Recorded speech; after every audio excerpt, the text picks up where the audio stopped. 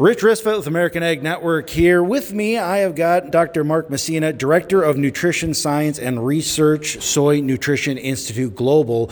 So, Mark, tell us a little bit about, we're here at the Jasper in downtown Fargo at the, you guys are putting on a North Dakota Soybean Council demonstration on soy and everything else.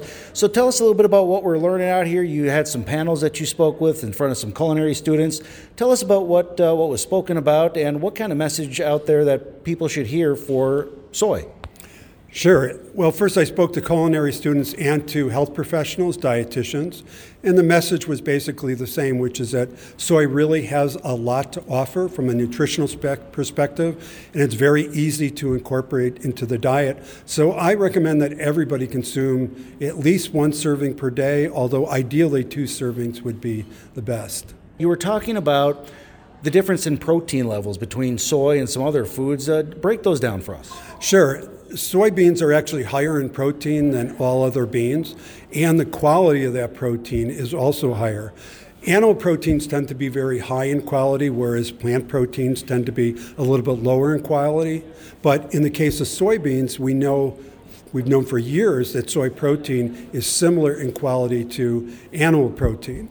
Soybeans are also high in fat, but it's a good, healthy type of fat. Polyunsaturated fat is the type of fat that lowers blood cholesterol levels, and soy foods actually provide both essential fatty acids. In fact, Americans get over 40% of each type of essential fatty acid from consuming soybean oil. There are maybe some misconceptions of soybeans and soy products out there. Anything you'd like to dispel or talk about on that?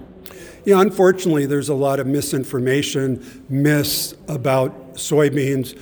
It's all based on the fact that soybeans contain these compounds that are commonly classified as phytoestrogens or plant estrogens, but these phytoestrogens are very different from the hormone estrogen. So soybeans and soy foods do not feminize men. We know that for certain. They do not affect hormone levels, testosterone levels in men. Soy protein promotes gains in muscle mass and strength. There was also a concern that soy foods may actually worsen the prognosis of breast cancer patients.